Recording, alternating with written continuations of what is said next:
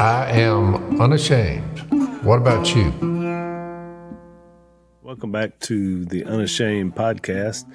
We've been talking about Luke 16. We're about to get into 17, but Jace, I think one of the things that's difficult about this upcoming text is because it kind of goes at the human condition, I would call it, that one of the hardest things to do in life is to forgive people. And, even the setup around it, like when we're harmed, you hear this thing now, Dad's been talking about woke lately, the idea about everybody wants justice, but what people need is forgiveness more than justice, or grace. But it's so hard because it goes against the human nature. When Lisa and I were speaking up in Minnesota last week, one of the elements we always do when we talk, in a marriage setting, is about how that forgiveness and honesty really are the two foundational things for any relationship and any marriage to be able to work. One is if you're not honest with each other, then there's always this distance that's created. And then finally, when something happens as a result of dishonesty, forgiveness is the only thing that can really fix it to move forward in a relationship. Because if you can't forgive, right? And so we talk about how difficult that is in a marriage setting.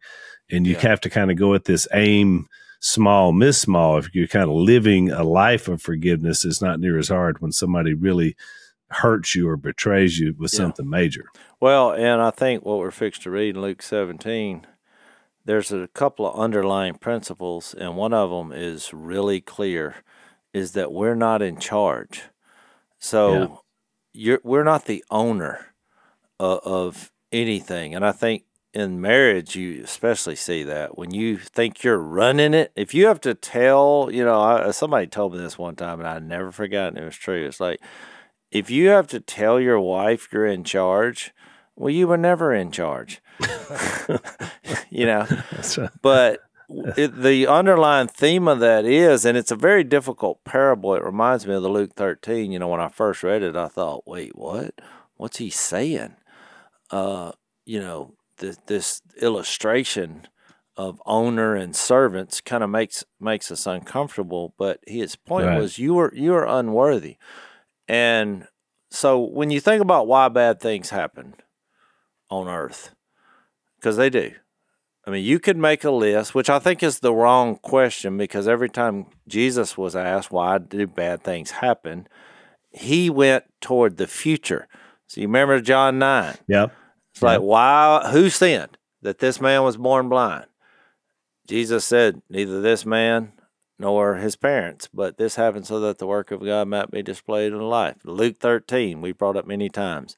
Why did this happen? Pilate just martyred a bunch of worshipers, and Jesus said a bunch of people died when a tower fell on them. And he's like, well, why did this happen? Were they more guilty? And he was like, repent or you'll perish. What are you going to do about it? And even you remember Job. Job was unaware of what happened. Conversation. There was a conversation. The evil one was like, the only reason he serves you is because you give him everything. You spoil him. You turn your back on him and he'll crater, which he was wrong. But boy, that was a rough test for Job to have to go through. And all his friends, to my point, the whole book of Job most of it is about his friends saying, you did something wrong. It's your fault. It's your fault. So when you think about why, I think it's okay to at least look at it. So you have your own sin that causes you a lot of problem, the consequences of that. Then somebody else's sin can cause you a lot of problems, especially when you're a kid. If, let's say, somebody abuses you, well, you're going to have a lot tougher time in life because that happened. It was not your fault. Or we just live in a sin, evil world. I mean, there's spiritual forces of evil out there where they're causing all kind of mayhem. You remember the miracle where Jesus said that that woman who had been, I think it was 18 years, 12 or 18 years, and he said that the evil one had, caused her condition. And 12 years. So you have that. You have God's discipline thrown in there, I guess would be number 4. The Hebrews 12, he disciplines those he loves, gives us trials, but we also know that he doesn't give us more than we can bear. Right. So, but then I think number 5, which is the one that's really not mentioned among people, which is after the garden happened and the sin. Because you got to remember, God gets the blame for why bad things happen, but he created humans, Adam and Eve, in a garden where there were none of the problems that we see today were not there. Just think about it. It was perfect. He said it's very good. They had a tree of life that was keeping them alive, because once they sinned, not only were they separated from God, not only did they turn on each other, not only did they try to hide from God, he also said they must be separated from this tree of life. Well, and they can't maintain living forever. So when that happened, well, we all became perishable, no matter what. So that's where you get into, well, why do storms happen? Well, a storm really wouldn't be a problem if you were imperishable. It's only a problem because you're perishable.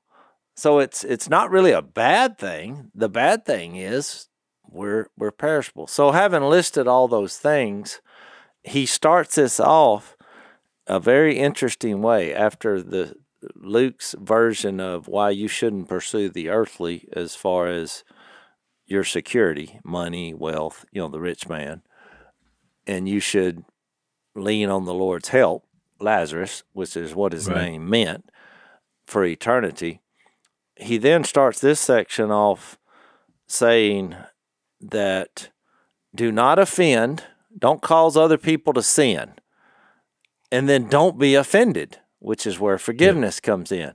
And that's why I said I think the underlying principle of this, the reason I'm going so long on this, because it's going to be a very difficult passage to wrap your head around, is the bottom line of that is because you're not the owner. You're not in charge. You can't look around and say why things are happening or who you are to forgive, or you've been given life, and the life giver, which is God, he owns us basically because he created us and he bought us through the blood of his son. He redeemed us. He gave us a way out. It's all on his grace. The code the world puts on everybody, the code is about 3 strikes and you're out. Exactly. When it comes to forgiveness. Okay, you did it once, all right. Which is a baseball. 3 strikes, out. And then they got that from baseball. I mean, can you imagine if you had 7 strikes? How long a baseball game would be? Oh, man. Oh, man, they'd still be going on right now. But they said 3 because that's just more time than we just have for. So I agree, Phil. Unless you're on in fact, they even came up with the 3 strike laws in many states. You don't go to prison until you get that 3rd strike, that 3rd felony. Yeah. And once that happens, it's like, nope, that's 3s is all we're going to take. So now you got to go to the slammer. Run up on somebody who won't count up your sins, and once you hit 3 or more, you're out. If you run up on an individual and he does not or she does not think that way, she's there no matter what. We all make mistakes. That's okay. Get up. Just go. Get on up. Let's go. Let's keep going. Keep going. You're going to be all right. Yeah. So you when you run up on them, you've run up on the kingdom of God, in my humble opinion. Well, no wonder more than half marriages end in divorce. Yeah. Look, you're going to get through 3 strikes probably in the first week. Yeah, if we went 3 strikes on marriage, we would be there'd be a lot more divorces. They just made a movie on my life, and during the movie, you'll figure out why does he keep doing the same kind of sins. Can you imagine a voice from heaven every time you had a strike? Strike 1,746,003. I did mention it in the class I was teaching. I said, look, if you go to adding up my sins, it's going to be more than 3. I said, however, if I start adding yours up, it's probably going to be over 3 too. So we might as well just gather it up and say, okay, we're sinners, and we will be long on forgiveness. I actually think that's going to be an important point when we go further, is because you have to, the reason you forgive is you identify that all people are sinners. Yeah. So when you take an unforgiving spirit, which leads to what? Bitterness, resentful, anger. You're then disassociating yourself from all other sinners, which always happens. There was a book somewhere about that where because you're not giving the enemy credit for him dividing us, and then you're detaching yourself from all other sinners in those moments. And I agree. Look, there are some sins that have more consequences than others, which makes it extremely difficult to forgive, which is why I think he started where he started, which is usually this phrase, this first 2 verses is used in the context of adults doing sins against children. Yep. And he gives very graphic detail on what he thinks about that. It'd be better for you to have a millstone tied around your neck and thrown in the sea than to do that. And which is why you see such a strong world reaction to what happened in Israel, right? Recently. I mean, when you see the bodies of dead children that someone came in and just snuffed out their lives strictly out of hatred or, evil and everything that went with that, I think that's why you see that strong reaction. Is the same thing you see here when you harm a child, because the implications of that are not only affecting the child, but then everybody that loves that child, which makes it so much stronger.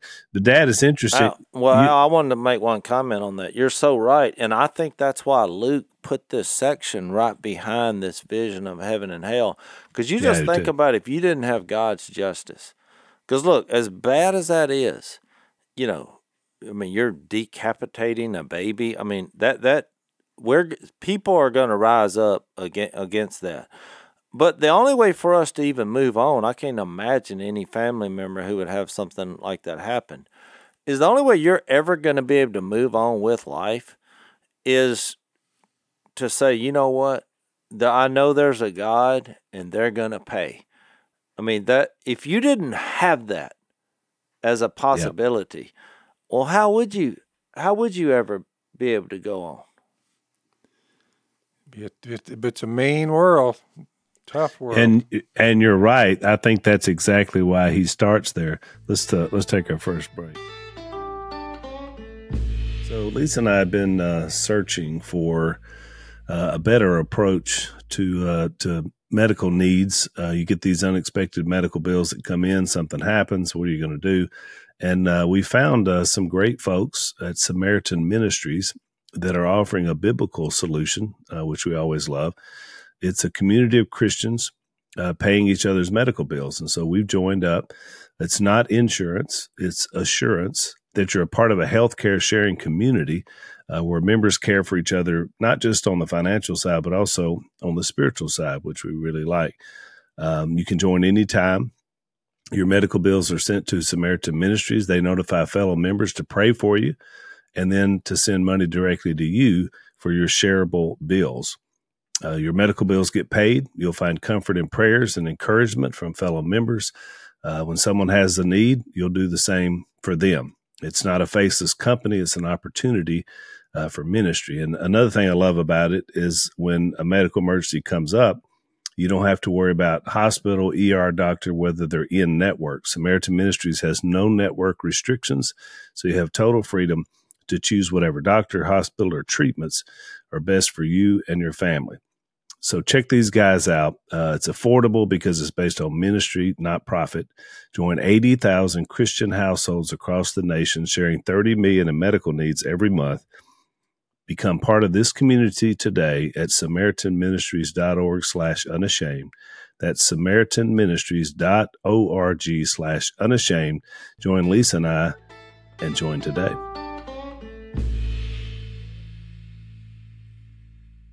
Because he says things that cause people to sin are bound to come, but woe to that person through whom they come, which is, to your point, Jay, is there has to be ultimate justice for anyone that hurts a child, because that's what he's talking about. Then he says in verse 2, it would be better for him to be thrown into the sea with a millstone tied around his neck than for him to cause one of these little ones to sin. So watch yourself. So before we get to the second part of that, which he goes into the forgiveness, he starts out with this idea about protecting innocence.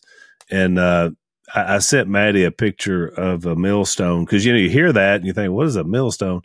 It was basically a giant rock that grinds up corn or, whatever, wheat, whatever they needed to do. But when you look at one and you imagine that tied around your neck and you going into the sea, that means you're going to be punished.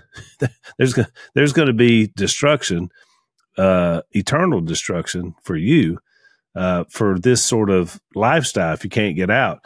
And Dad, you mentioned the movie earlier. It was really interesting because one of the scenes, now that I've seen it a few times, one of the scenes that didn't really jump out at me the first time that it did, and the last time I saw it, was when you're on the wrong path and you're not following God, but you're searching for something better for yourself, you'll come up with some of the craziest ideas. And so in the scene in the movie where you decide that we're going to run that bar, because your thinking was in the movie, and I think it's probably true. I've never asked you this, but the idea was, but we'll all be together as a family. This is something I can do for our family, because I know that, at that time that was quite a bit of money you were making. And so in your mind, it was all built up like it made logical sense. But now looking back on it, you realize that that's because you were on the wrong path. Like that would never make any sense to have your family in a setting like we were in. But in your mind at that time, because, the evil one was controlling it, you looked at it and it made sense, but then it doesn't make sense. Yep. And so I think that's the picture we see here. Who would harm a child? How does that ever make sense? Yep. And yet when people are on the wrong path, they can do abhorrent, terrible things. Yep. Yeah. And I do think, we should rise up and protect the innocent. And that's not his point as far as saying, oh, well, just, get over it. Or he's not saying that, but I listened to a wonderful lesson on this from Tim Keller, and when he read Romans 12:19, which I read before, when it says, "Don't take revenge, but leave room for God's wrath, for it is written, it is mine to avenge, I will repay."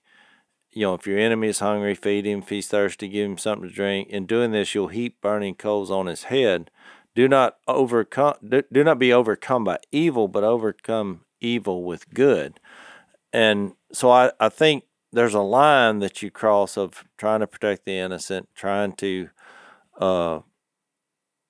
take care of people, and I mean take care of them, who are oppressing, especially the innocent. And so, I support that. Sometimes, people have to stand up and say, no, this is wrong.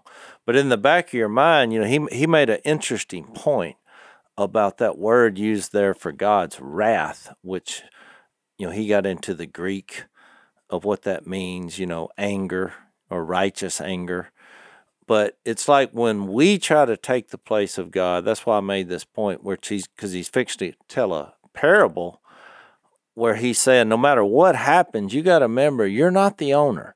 You're an unworthy servant. I mean, you do the best you can on the earth, and you battle evil in whatever way necessary to protect life and innocent and your family and your country. But you're also keeping in the back of your mind that you're an unworthy servant, and you must move on, while you're here. And so he got into the different words that's translated, and there was 3 of them. So you have wrath, which is anger. It's also where the word comes from for wreath, which is a twisted, you take a bunch of vines and you twist them up and they call it a wreath. But it's like when you're taking the place of God and you're angry, and when you make this into the practical, which is where he's fixed to go about forgiving each other. Because he's like, watch out. That's the key transition phrase. He's like, you Right. watch out. Because now he's not looking at his disciples saying, you're out here doing these things. He's just saying God's justice is going to take care of things that seemingly fall through the cracks. And he used illustration like kids being abused or whatever. And if you can't figure out how to bring justice, remember, God, the owner, he's going to administer that justice, and you're just going to have to trust him on that. But then he makes that transition, which gets so personal, which I think is hard for people to wrap their heads around. But he's like, you watch out. If your brother sins against you, well, all of a sudden, he went from atrocity, something way more severe, to where he's saying, look, you're going to trust me. Justice is coming. And Jesus, by even saying that, is showing that he's the Son of God. How would he know that it's going to be better for that person, to have a millstone tied around his neck than to do that? Because he's saying, I know what's coming in the end. They're going to pay. Trust me. But you watch out, because what if your brother sins against you? And so he was going through these words, because what happens when that happens? Well, it makes you angry. It's the same word for wrath. And what do you want to happen? Well, you want that person to pay, which is why we do what we do. We become bitter, we become resentful, and we basically hate them inside and then alienate them on the outside. Y'all have seen this, y'all have done this. This happens thousands of times in churches. Forget the world. It happens thousands of times a day in churches where people get mad at each other. They do something, and then all of a sudden it just burns you up. And so the last word, so you had wrath, which is anger. You had wreath, which is it twists you down deep inside with this anger, makes you bitter, resentful. And then the other one is the Old English word, which is wraith, which is W-R-A-I-T-H, which means like a ghost. It's the word we use for a ghost, which you say, what's the point? But a ghost is deemed as a restless spirit. It makes you restless, and it can't be housed or controlled. And so I thought it was a real interesting way to look at it. When you take the place of God, when you're sinned against, this is kind of what happens to you, because most people don't think they have a problem of forgiveness. But when you start thinking about people you're mad at, that way down deep inside, and you really want the worst to happen to them, and you become stressed out about it. You're just so upset that relationship has been severed. And he carried it all the way out to show that when you do that, you're doing the exact opposite of what God has called you to do, which is being ministers of reconciliation. We're supposed to bring relationships back together. We're supposed to bring people back to God through his forgiveness. Well, you're not going to be able to do that if you hate the person that you're supposed to be pointing to God. So I thought it was a real interesting take on that. So, Jace, one of I feel like the most underrated organs in the human body is the liver. Nobody talks about the importance about the liver. They talk about the heart, they talk about the brain, they talk about all these different, important things. What about the liver? Well, Al, they need a, you know how they have jingles on these commercials? They need a liver jingle, because I don't think there's ever been one. Kind of like, since my liver left me, I got no place to go. So take this and you'll be ready to go. So you could have the backup singer saying, botanicals. There you go. So we'll have to check with our good friends at Liver Health Formula and see if Jace's jingle can fit in.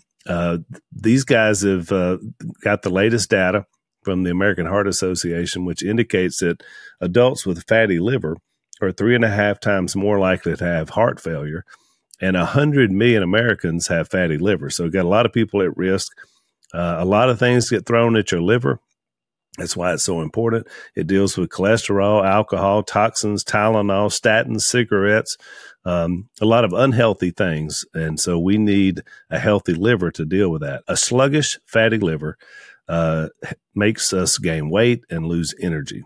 And so we need to be able to deal with that. Liver Health Formula contains 12 clinically proven botanicals. They help recharge and protect your liver. They're manufactured right here in the good old US of A and approved by American doctors. So if you're looking to ignite your fat-burning metabolism, boost your energy, and transform how you look and feel, try Liver Health Formula. You're going to receive a free bottle of blood sugar formula to reduce sugar cravings when you order today. Try Liver Health Formula by going to getliverhelp.com/unashamed to claim your free bonus gift. That's getliverhelp.com/unashamed. And it really describes, Jace, what, like when Lisa and I are talking mainly to marriages, but you could do it with any relationship. I agree with what you said 100%. Is forgiveness does one of two things. One is, of course, restoration, which is what we strive for, whether that's God restoring us to him, marriage being restored, a parent-child who have been alienated, and then forgiveness happens and they're restored. But forgiveness also can do something else that's not restorative. It can release. It can release burden. It can release control. So when you talk about someone who's been abused as a child, sexually or some other way, and then they carry this burden with them, really the only way they can ever release the control this person has had over their lives from this period of time is to be able to forgive them. And that doesn't mean that a relationship is restored, because you may never see this person again. What if someone who hurt you has died? You're never going to be able to make that right. I mean, I had a guy, an older man, that come into my office one day and just pour his heart out because his dad, he hated him, but he was dead. And so he just was carrying this burden. And I was like, well, the only thing you can do is forgive him and release him. And he said, but how do I do that? I was like, the same way God has forgiven you. So some things are released, some things are restored, but either way you find healing in either one of those situations. And a lot of time, until you release something, you can't restore then other relationships, because it just keeps driving you into that, with the wreath. I love the wreath idea about the twisted bitterness that happens in our lives. So forgiveness becomes like this soothing balm. It changes everything. Well, he used, Al, another illustration that I thought was fantastic, because he said, you got to remember that Jesus is describing what the kingdom of God is going to be like. The kingdom that he is bringing, that he's going to die for and purchase men and women and make the Holy Spirit available. And this is going to be part of kingdom living. And part of that is being able to leave room for God's justice, things you can't control, and be forgiving on a daily basis. And so he used Hebrews 12 as an example, which was fascinating, and I had never looked at it in this light. But, it's a famous chapter because it starts off saying, let us throw off everything that hinders and the sin that so easily entangles, and let us run with perseverance the race marked out for us. So no matter what happens, we gotta keep moving. Let us fix our eyes on Jesus, the author and perfecter of our faith. Well, then he gets to verse 7, and he's like, endure hardship as discipline. I mean, he's not saying you're not going to have hardship and things that are going to be difficult. Well, he gets to verse 14 and says, make every effort to live in peace with all men. Well, now we're getting personal. And to be holy without holiness, listen to this statement, no one will see the Lord. I mean, we're set apart to be different and to be holy by God. And then he gets into this idea about the wreath, which says, see to it that no one misses the grace of God, and that no bitter root grows up to cause trouble and defile many. Because that's what an unforgiving, bitter, resentful spirit happens. It's like an unseen, he called it like a subterranean issue in your heart, where you're mad at somebody because they did you wrong, and you hate them, but you know it's wrong to do that, so you alienate them. Then he gets down to verse 22, and he's like, you've come to Mount Zion, the heavenly Jerusalem, to thousands upon thousands of angels in joyful assembly. And we read this before, but it says, whose names have been written in heaven. You've come to God, the judge of all men. There's that same concept. He's the judge. We're not. To the spirits of righteous men made perfect, which, earlier he said he's made us perfect as we're being made holy. He made us forever perfect. That's Hebrews 10. And then he gets into the kingdom. Verse 28. 28. Therefore, since we are receiving a kingdom that cannot be shaken, let us be thankful and so worship God acceptably with reverence and awe, for our God is a consuming fire. It's fire like you see all the principles that Jesus is representing that later the Hebrew writer would put in a nice little chapter, but right there in the middle of it is don't miss the grace of God through this process, and don't have this bitter root that comes up. So I think you should read on the next section in verse 3. Yeah. So, and just to that point about bitterness, he said it defiles many, but the first person it defiles is you. And then that seeps into all your relationships. That's why it's so important to get that right. Which is so true. So before you read that's why this is so radical, because Jesus is like, okay, he starts off saying, don't offend. Do your part to be holy and not offend, especially the innocent. But then it's like, but when you're sinned against, what's so crazy and so radical is Jesus says, watch yourself. Yeah. Well, that's where we get off wrong, because when somebody sins against us, well, we're not watching ourselves. We're watching what they did. But he said, you watch yourself. And then go ahead. Yeah. So he says, watch yourselves. If your brother sins, and this is where he shifts it over to what you're talking about, rebuke him. So in other words, it's okay to call it out. You should. And if he repents because you've called it out, forgive him. If he sins against you 7 times in a day and 7 times comes back to you and says, I repent, forgive him. Now, we were talking about the 3 strikes, and it's interesting because, and by the way, so Luke takes these 4 verses to put this thought in where he does. And I definitely think that's because of what we had been talking about with judgment. But if you go back to Matthew 18, Matthew spends a whole chapter on these 4 thoughts that Luke deals in 4 verses. He spent a whole chapter because if you go back to Matthew 18, you see him talking about the greatest in the kingdom of God. And that's when he called the children. Remember, he said, you got to be like a little child. And then he mentions about he goes much more into graphic detail. If your eye causes you to sin, cut it out. If your hand, if your foot. And then he goes into the parable of the lost sheep, which Luke had dealt with back in 15, along with the lost coin and the lost sons. And then you get this idea about a brother who sins against you, which Matthew talks about. And then Peter asked the question, Lord, how many times shall I forgive my brother when he sins against me?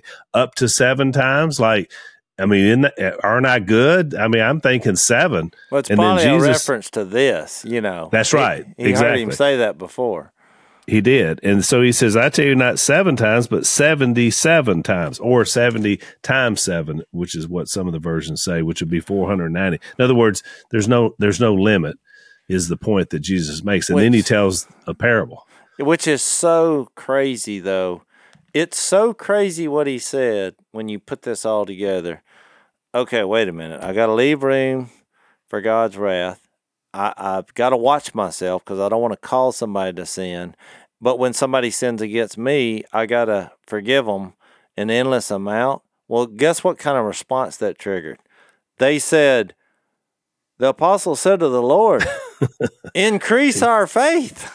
We can't do it. They literally were saying, that's impossible. That's impossible. So that's exactly we're not right. saying this is easy. This is not going to happen at the snap of your finger. Because when you start coming up with scenarios that make people mad, especially when it's oppression and sinned against, this is never going to be easy, which is why he's addressing it. And some of these scholars who when I was reading some of this, I just had to chuckle because I read one that said, well, he's not talking about the world here, because he said if your brother, sins against you, because they, in their mind, was just like the disciples and said, no, there's just some things so that we're just not going to forgive. And right. Keller brought that up, and he said, look, what about Mark 11:25, which, I didn't notice this when we studied Mark, but it is a profound statement. Jesus said, and when you stand praying, if you hold anything against anyone, forgive him, so that your Father in heaven may forgive your sins. So, don't take the easy way out. Just realize that this is going to be a very difficult thing that the Lord is asking, which is why he's fixed to tell this misunderstood parable, in that you are not the owner of what's going on. You're not the creator. You're here only by the grace of God, and you will be here only by the grace of God.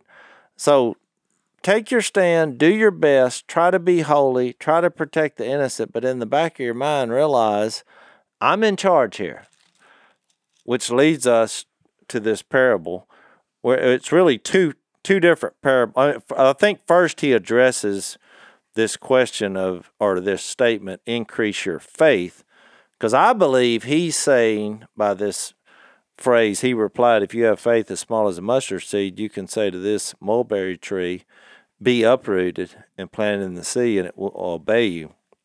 So his response was basically, you have that faith, because I think he's saying it's not the amount, it's the object. I am the object. I am your faith. You have me. That's why he gives a picture of two different things. Let's take another break. So, Dad, we've seen your videos get censored a few times in the past. You had one a few years ago where you were plucking a duck, and they called it animal cruelty, even though the duck was already dead. So the tech companies can shut you down anytime over the silliest. A lot of feathers flying in every direction just to meet the world's food stuff. That's exactly right. You got to plug them somewhere, don't you? So these tech companies can shut you down anytime over the silliest things. The folks over at Blaze have always let us say whatever we want on any of Dad's shows, and now they've launched another way to deliver content that won't get canceled or demonetized. If you go to theblaze.com right now, you'll see they've redesigned Blaze News. They've got news, opinion, analysis, lifestyle, sports, and tech commentary. But what you won't get are those annoying ads you see on other websites. All they're asking is if you find their work valuable, visit theblaze.com and subscribe to Blaze News. It's less than the cost of a cup of coffee a month to cut out the ads and invest directly in their news and commentary. If you're already a Blaze TV subscriber, the new ad-free Blaze News will be included with your Blaze TV subscription, along with Unashamed and 800 episodes of In the Woods with Phil. So check out the new site at theblaze.com.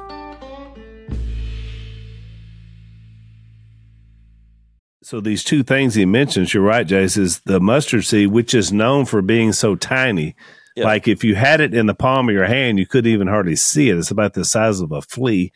But the mulberry tree is famous for being structurally strong. I mean, it would have deep roots, and so when he painted those two pictures, you're exactly right. Which is why I think faith comes up anyway. If you don't have faith in something greater than yourself, then it's going to be very hard for you to live a life of forgiveness, because you just don't have a structure big enough for you, which is why they instantly said, oh, man, we got to have some more faith. And it makes me think about Hebrews 11:1.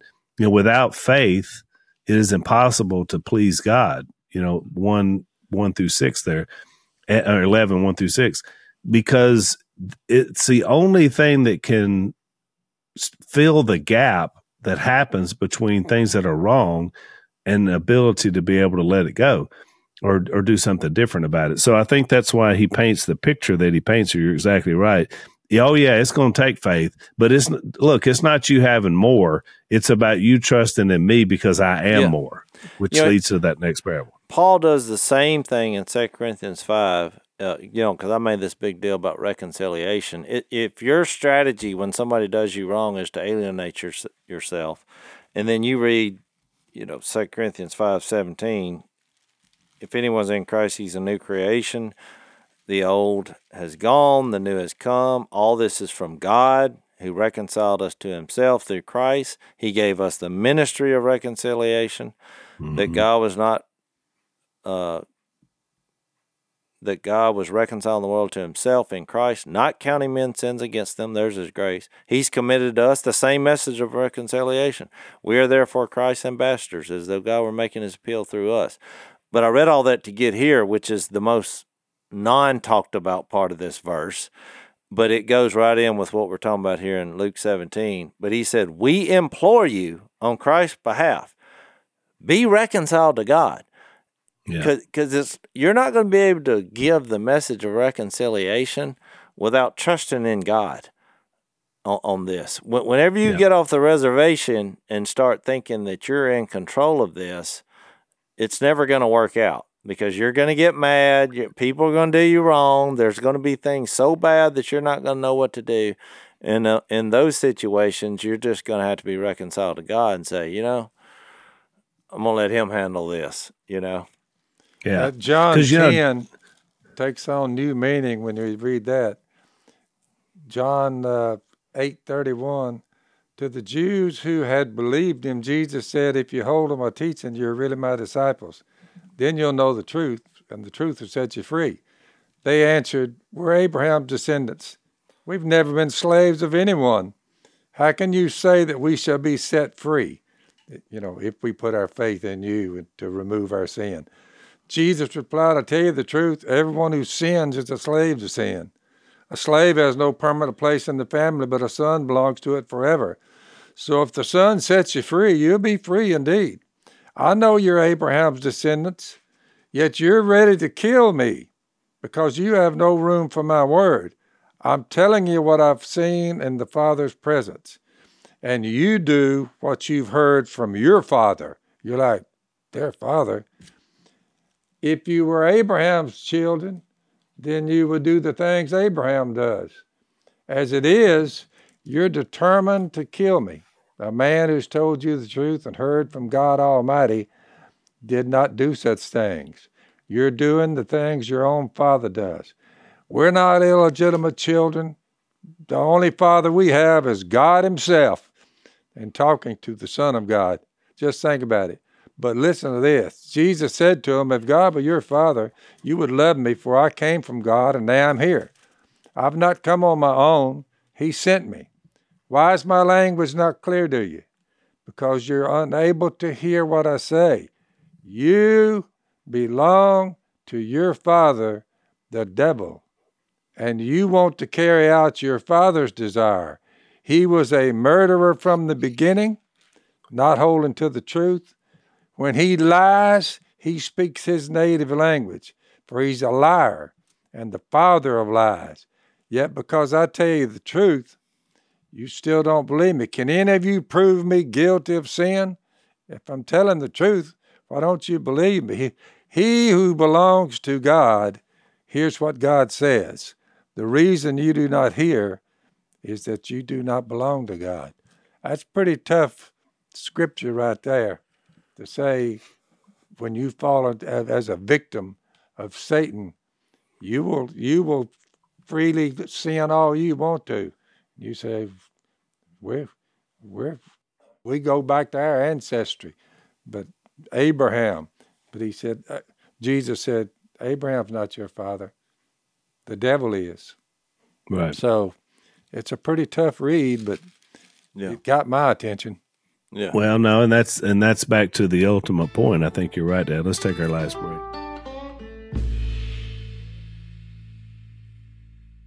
So the idea is to find this forgiveness. He says the faith part is a very small thing for you to do, is to make a decision that you don't want to follow the evil one anymore, but you want to follow me. And in me, there's this power. I think about the line I hear people say, well, I haven't been able to forgive myself.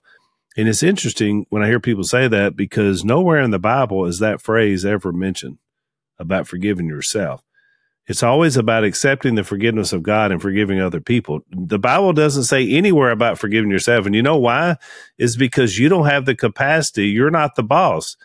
The only thing you can do is trust God enough. Well, the one he's addressing there in that John 8, that's the group he's addressing. Well, that's why I want to read exactly right. this. All right, so in Luke 17:7, so then he tells this parable. And I think we've got it set up pretty good. Suppose one of you had a servant plowing or looking after the sheep. Would he say to the servant when he comes in from the field, "Come along now and sit down to eat"? Would he not rather say, "Prepare my supper, get yourself ready and wait on me while I eat and drink? After that, you may eat and drink"? Would he thank the servant because he did what he was told to do? So you also, when you have done everything you were told to do, should say, "We are unworthy servants. We have only done our duty." All right, so you say, why is he all of a sudden telling this story? And I think the reason we have the problem with this is because when you see a story that starts talking about owners and servants, you either go to our economic principle, which is a boss and employees, which he's not talking about that, or you go to, unfortunately, what happened in our country with slavery, where people thought they were better than other people because of their race. And well, he's not talking about that. We know that's wrong. But in this culture, I think if you go back and look at this scenario that Jesus is making a parable of, back then, when someone owed a debt, there was two things that happened. You either went to prison. They didn't have bankruptcy attorneys, and you either went to prison, Sam. or you went to work for this person to pay off the debt. You became a servant. So he brings that up, which I know that's what he's talking about, but he's putting it in a context of God is in control. He's the owner. He owns everything. He's created everything, including you. He's given you grace. He's going to redeem you. He's going to give you life after death. It's all his. And so he tells this story where, they're out there working, and when you think you're the owner, you come back and you're like, "I've been working for you all day. No, where's my supper?" And he's like, "No, what you should say, since I'm the one in charge here, is you're going to prepare my supper. I'm still the owner. And then after I finish, then I may give you or I may not." And we know God is a God of grace.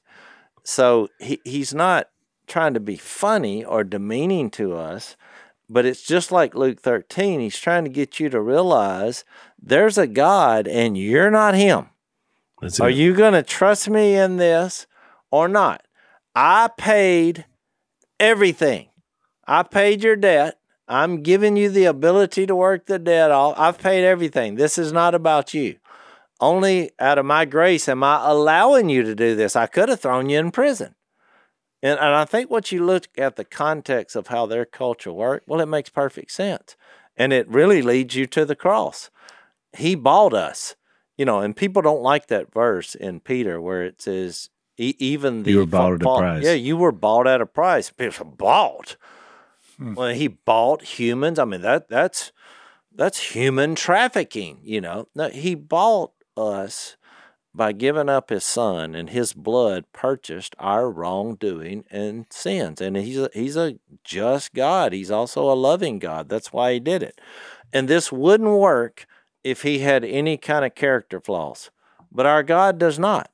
And he's doing what's best. He's wanting to protect the innocent. He's wanting to redeem us, and he's wanting to give us a platform that we can forgive. And the true injustices of the world, he will take care of at the final judgment. Trust me, they're going to pay. No, and you're right. And really, if you think about it like you just laid it out, which I agree with, it's another retelling of the two sons in Luke 15. I mean, we were just doing this 2 chapters ago. It's exactly, the father was there. He was the dad. He was the owner. It was his money, and then the first son wanted the inheritance to go squander it, and then wanted to come back to be an indentured servant. And the evil one had become their that the one they were working for. Well, that's right. And so one willingly gave his life, but the problem was the other guy thought he deserved his part, the older son.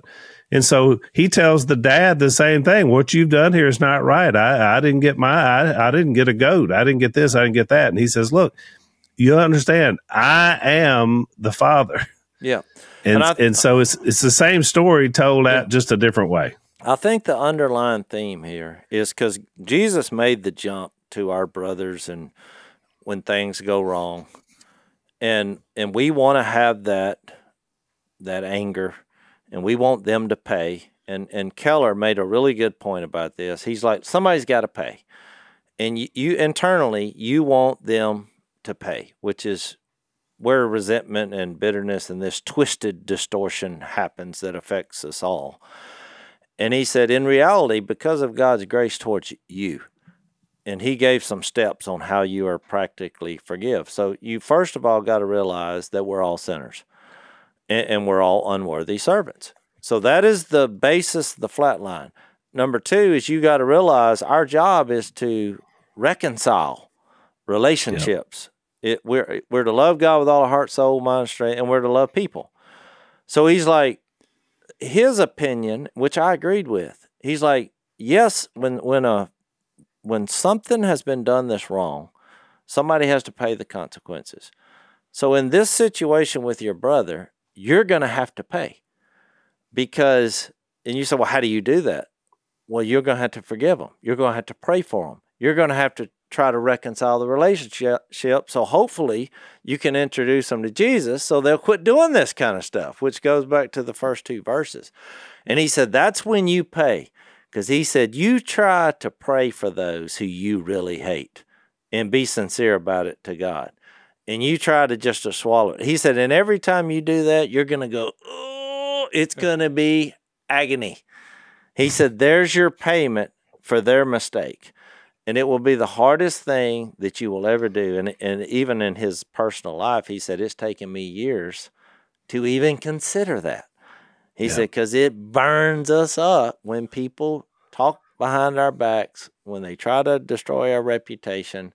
And he made a good illustration for what we do as Christians is we'll try to, we'll justify our resentment by going to other people, and he put in quotations, and warn them about what happened to us.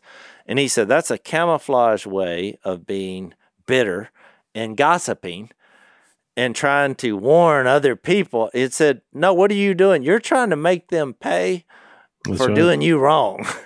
Yep. He's like, you're not keeping it to yourself, swallowing your own pride, realizing you're an unworthy servant, and saying, you know what, God, I'm going to give this to you.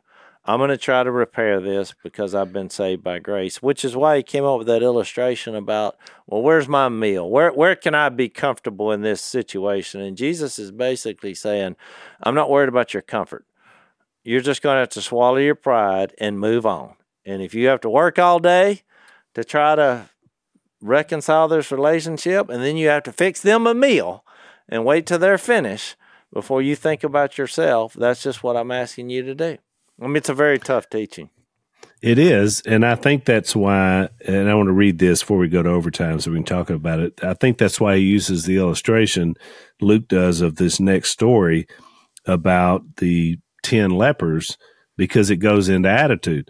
He says, on his way to Jerusalem, Jesus traveled along the border between Samaria and Galilee. As he was going into a village, 10 men who had leprosy met him. They stood at a distance and called out in a loud voice, Jesus, Master, have pity on us. When he saw them, he said, go show yourselves to the priest. As they went, so they obeyed, they were cleansed. One of them, when he saw he was healed, came back, praising God in a loud voice. This is all about attitude. He threw himself at Jesus' feet and thanked him, and he was a Samaritan.